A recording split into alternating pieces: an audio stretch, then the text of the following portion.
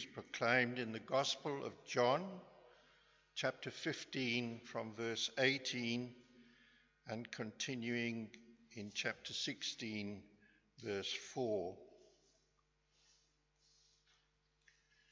If the world hates you, keep in mind that it hated me first. If you belonged to the world, it would love you as its own. As it is, you do not belong to the world, but I have chosen you out of the world. That is why the world hates you.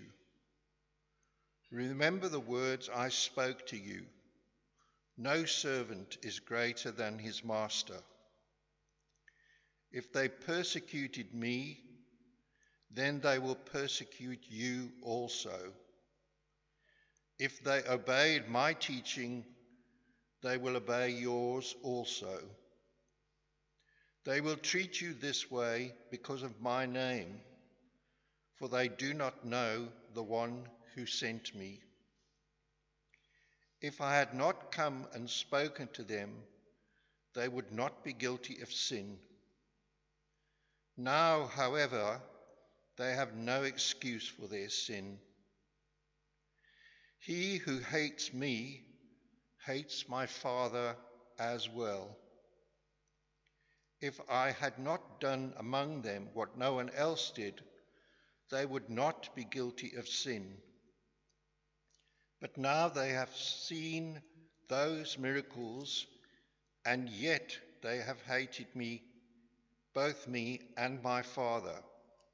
For this is to fulfill what was written in their law, they hated me with no reason.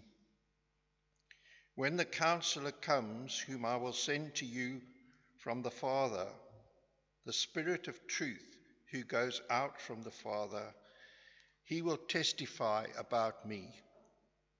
And you also must testify that you have been with me from the beginning. All this I have told you so that you will not go astray. They will put you out of the synagogue. In fact, a time is coming when anyone who kills you will think he is offering a service to God. They will do such things because they have not known the Father or me. I have told you this, so that when the time comes, you will remember that I warned you. I did not tell you this at first because I was with you. This is the gospel of Christ.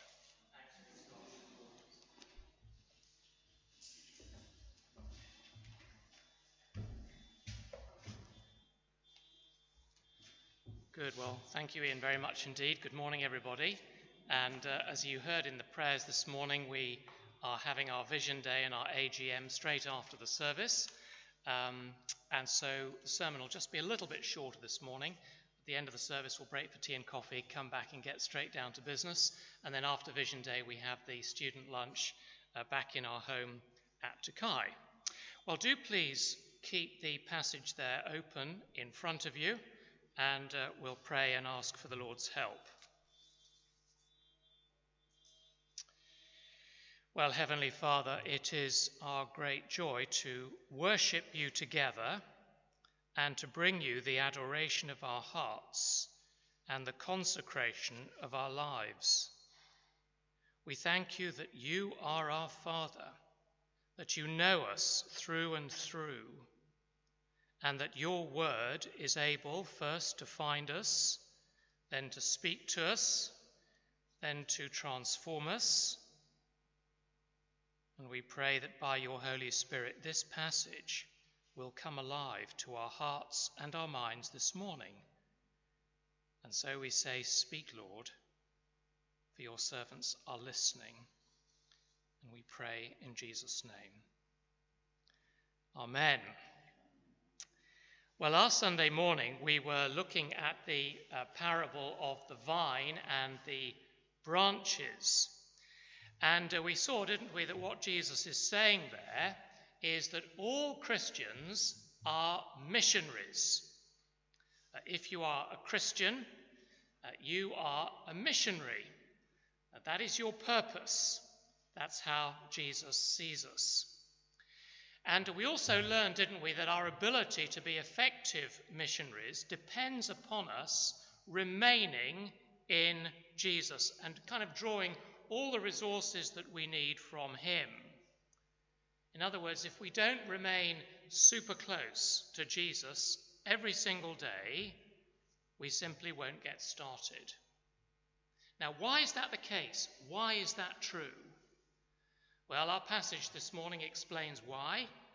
Because in verse 18, Jesus says, the world hates the disciples. In other words, the world hates Christians. We don't like that. Of course we don't. We wish Jesus hadn't actually said it. But in our hearts we know it's true. So we have to think carefully about it. At the same time, there is something very wonderful in the passage that encourages us. So that when the opposition comes, which it definitely is going to, what Jesus says here will strengthen us to persevere, the theme of our service this morning. Now, in order to help us see what Jesus is saying to us, let me start with a little story. It's a story about two brothers who were in the mafia. One of them died, and it just so happened that when this vicious criminal died, the local vicar was trying to raise money for a new building. Well, the vicar went to see the surviving brother about the funeral, and he was astonished when the brother said to him, if you will do one small thing for me, I'll give you the money for the new building. Well, the vicar was naturally intrigued, but a little cautious, and so he said, okay, well, what is the one thing? And he said, well, when you take my brother's funeral, I want you to promise that you will describe him as a saint. And of course, the vicar was rather unsure about that, because he knew, just as everybody else in the village knew, that the dead man had been involved in drugs and prostitution and gambling and so on. At the same time, he really needed the money for the building. So he agreed. Money was paid into the church account. But at the funeral, the brother who made the request was furious. Because when the vicar gave a full account of the man's life, he described all of his crimes, the dead man's crimes, in graphic detail. But the vicar finished by saying this: I want you all to remember one thing. In comparison with his brother, the dead man was a saint. Now, I start with that because, you see, we all like to compare ourselves with other people. We think, don't we, of people being kind of divided by floors in a building.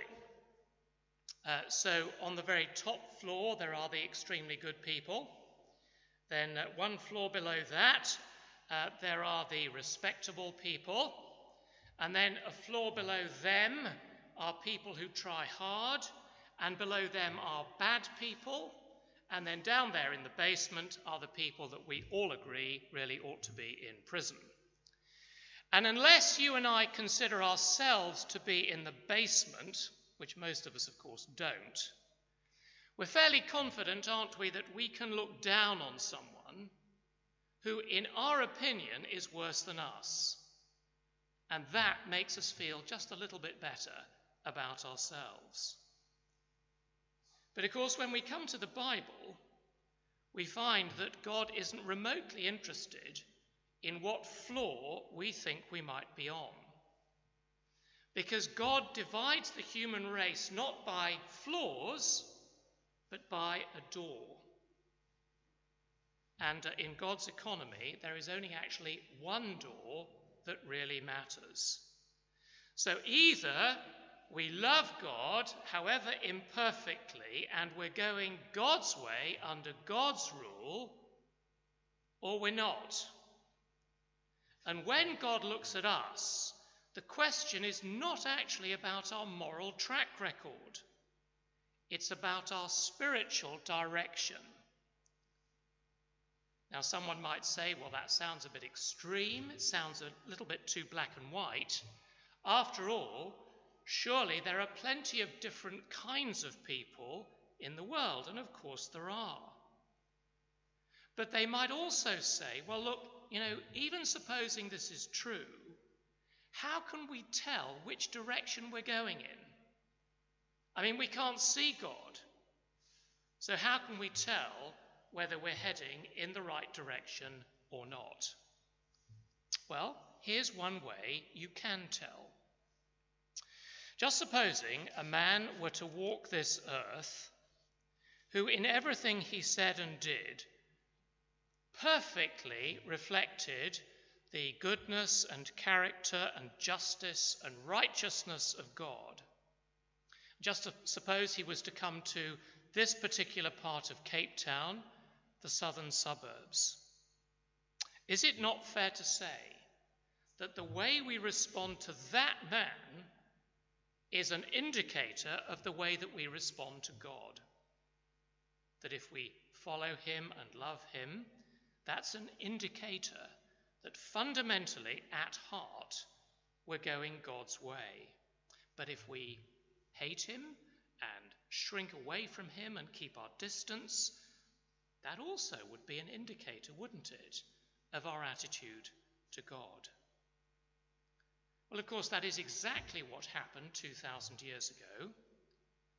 When Jesus of Nazareth walked this earth, he said, and everything he said, everything he did, reflected the character of God perfectly. And the way that people responded to him then was an indicator of the way that they were responding to God, because everywhere Jesus went, he caused division, didn't he? So some people followed him and loved him and adored him, and other people hated him and rejected him. You couldn't be neutral about Jesus. But here's the interesting thing.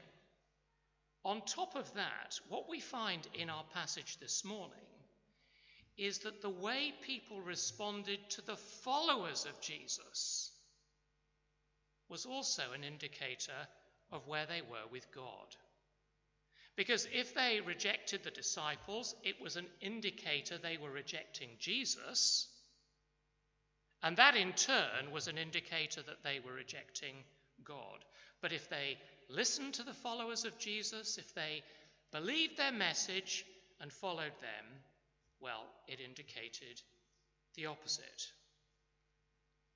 Now, in some ways, our passage this morning is a little bit depressing, but in these chapters, towards the end of John's Gospel, we're all it's always in the shadow of the cross.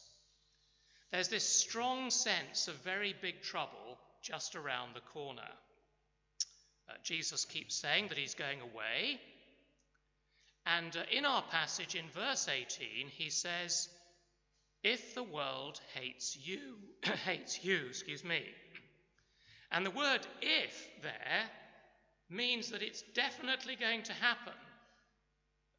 Jesus is saying, when the world hates you, please will you then remember what I'm about to tell you.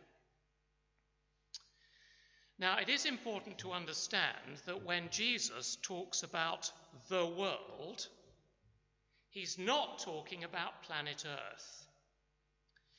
In John's Gospel and in John's letters, the world means human society organized without reference to God.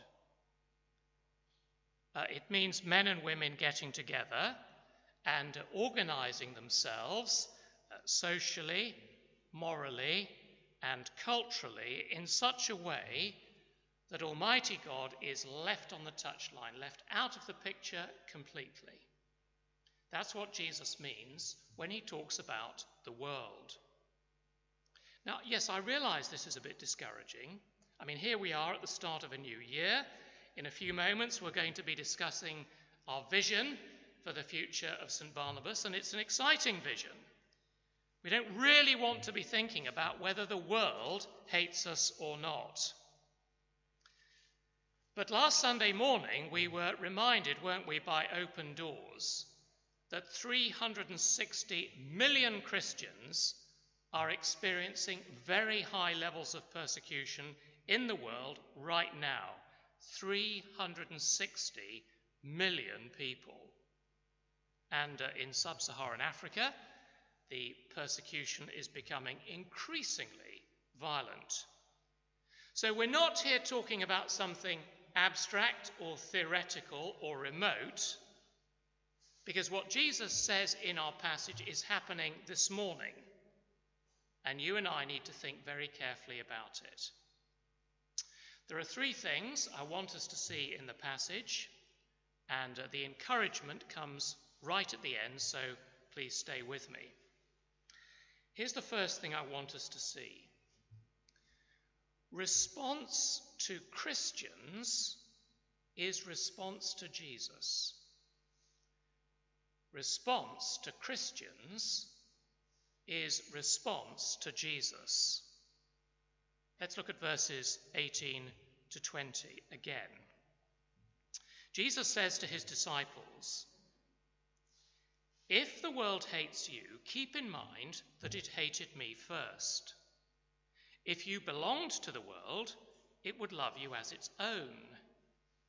As it is, you do not belong to the world, but I have chosen you out of the world. That's why the world hates you. Remember the words I spoke to you. No servant is greater than his master. If they persecuted me, they will persecute you also." Now, can you see in those verses that Jesus is talking about just two categories of people? So there is the world, meaning human society going my way, ignoring God. And then, on the other hand, there are those people who've been taken out of the world and who are now going God's way. These are the followers of Jesus. They've been taken out of the world, so they don't belong in that system anymore. Now, we know, don't we, in our own experience, that it's very uncomfortable indeed to live in a community of any kind and to feel that you just don't belong.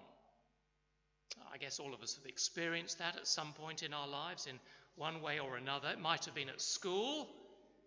Perhaps it was a company you worked for.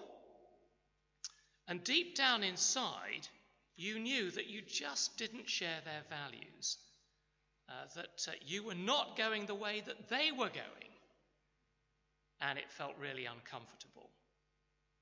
Now, what Jesus is saying here is that's precisely what it's like to be a Christian.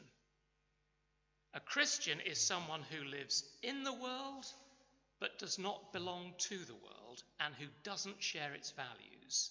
And that is a very uncomfortable thing. But then we need to ask a more fundamental question, which is, why did people treat Jesus this way? And verses 21 to 25 bring us to our second heading, which is that response to Jesus is response to God. Response to Jesus is response to God. Jesus has said, "If the world hates you, keep in mind that it hated me first." So why did they hate Christians? Verse 21, "They will treat you this way because of my name." That is, because you bear the name of Christ. You are, if you like, a Christian, a Christian. Now, why is the world like that? And the answer in verse 21 is they do not know the one who sent me. Now that, by the way, doesn't mean they've never heard of God. It means they've rejected him. It means they don't want to know him. So the way that they treated Jesus reveals their fundamental attitude to God. And then Jesus spells it out in verse 22. He says, if I had not come and spoken to them, they would not be guilty of sin. Now, obviously, they weren't innocent and sinless before Jesus did speak to them, because nobody is. But what Jesus is saying is now they're guilty in a fresh way because Jesus has come and spoken to them. So they've got no excuse for their sin, because in their midst has been someone who has spoken the actual words of God to them. And friends, when that happens, and we reject both the message and the messenger, it brings our sin right out into the open. So verse 23, look at what Jesus says there. He who hates me hates my Father as well, because it's not possible to love God without loving Jesus. So verse 24, if I had not done amongst them what no one else did, they would not be guilty of sin. But now they've seen these miracles, and yet they've hated both me and my Father. But this is to fulfill what is written in their law. And here Jesus quotes from the Psalms. They hated me without reason. So when they saw and heard Jesus as he lived among them, the way that they responded to him was indicating their response to God. Now I want us to think about this together for just a moment. Because you see, if we dislike somebody, and if we find we simply can't get on with them, it is frighteningly easy, isn't it, for us to look for something in them to justify our dislike. Do you find that? That's how it is for me.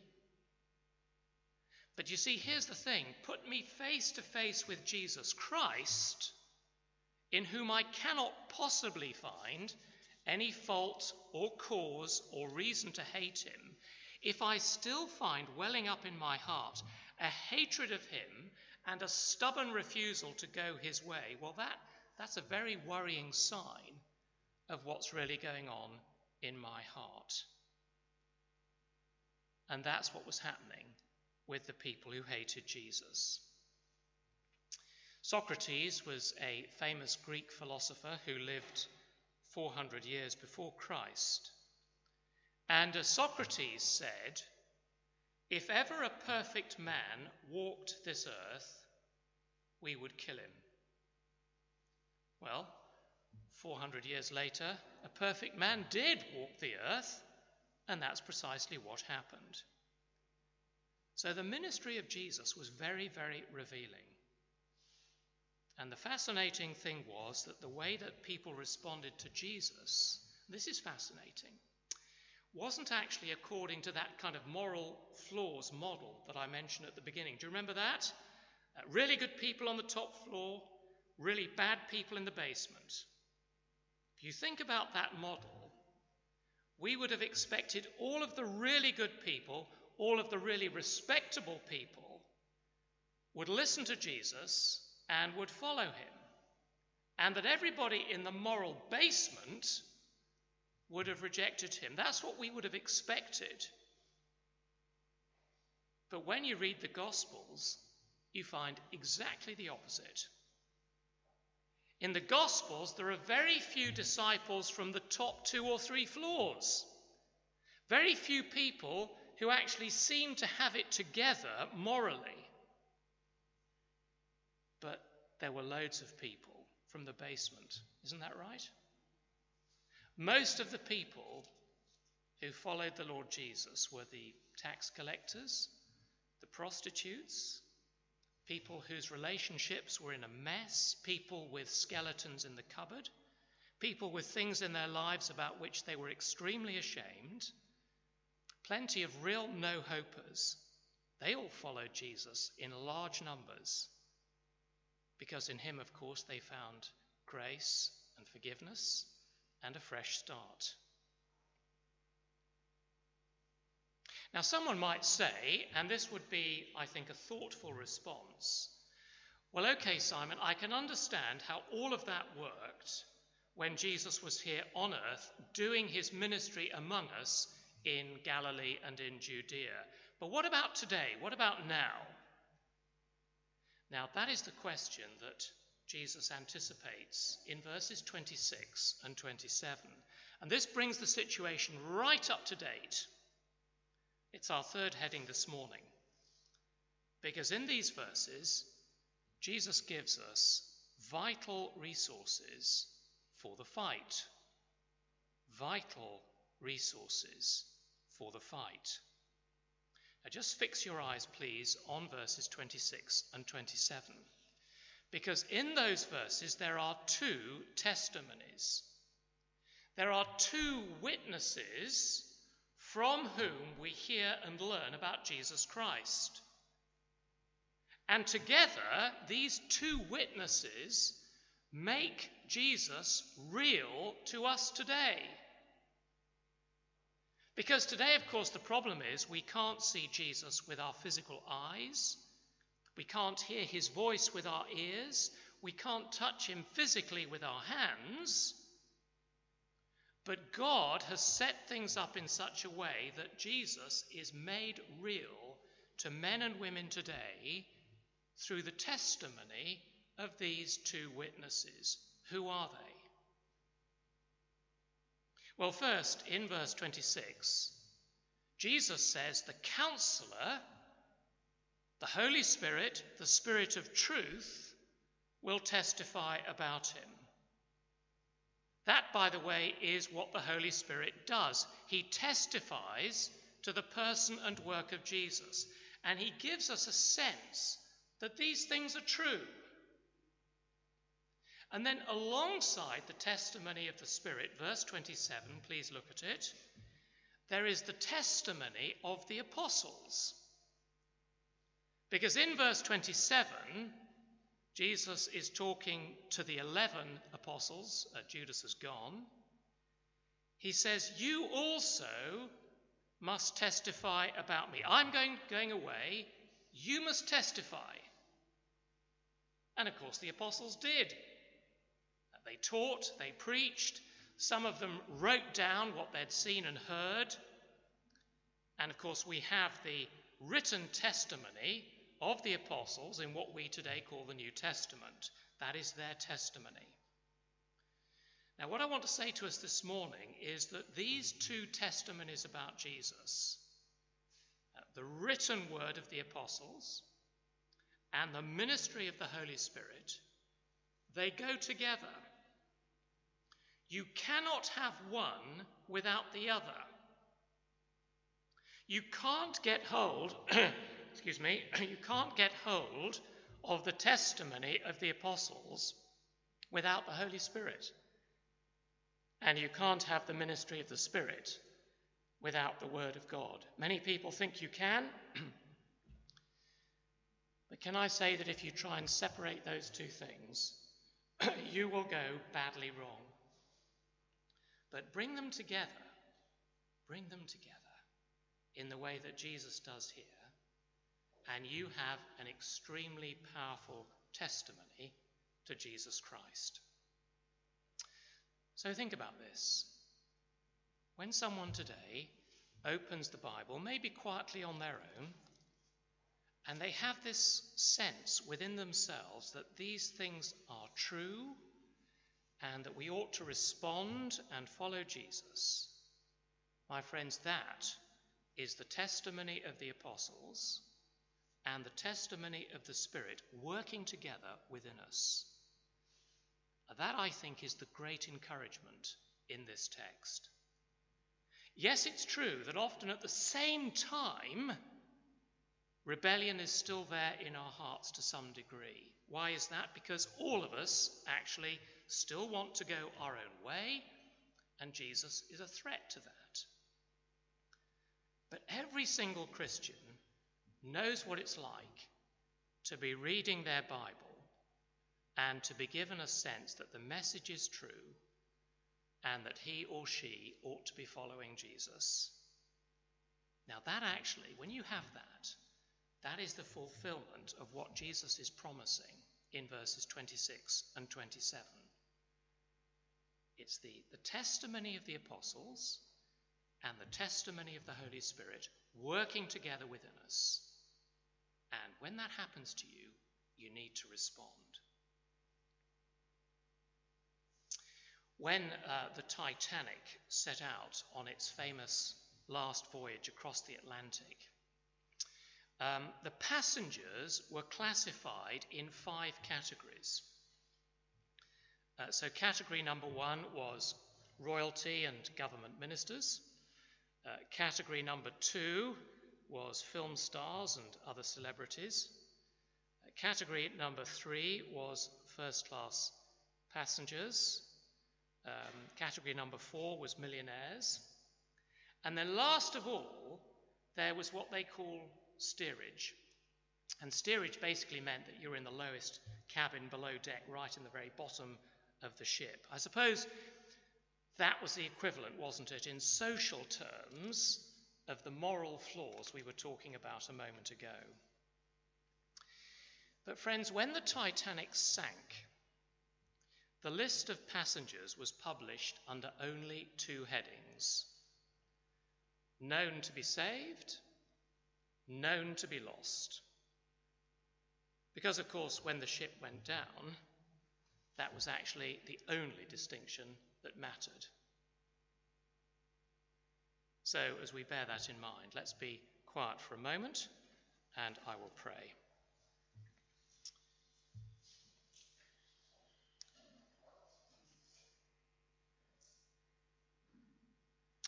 Well, Lord Jesus, we thank you that you have given us the testimony of the Spirit of truth working in our hearts, teaching us about you.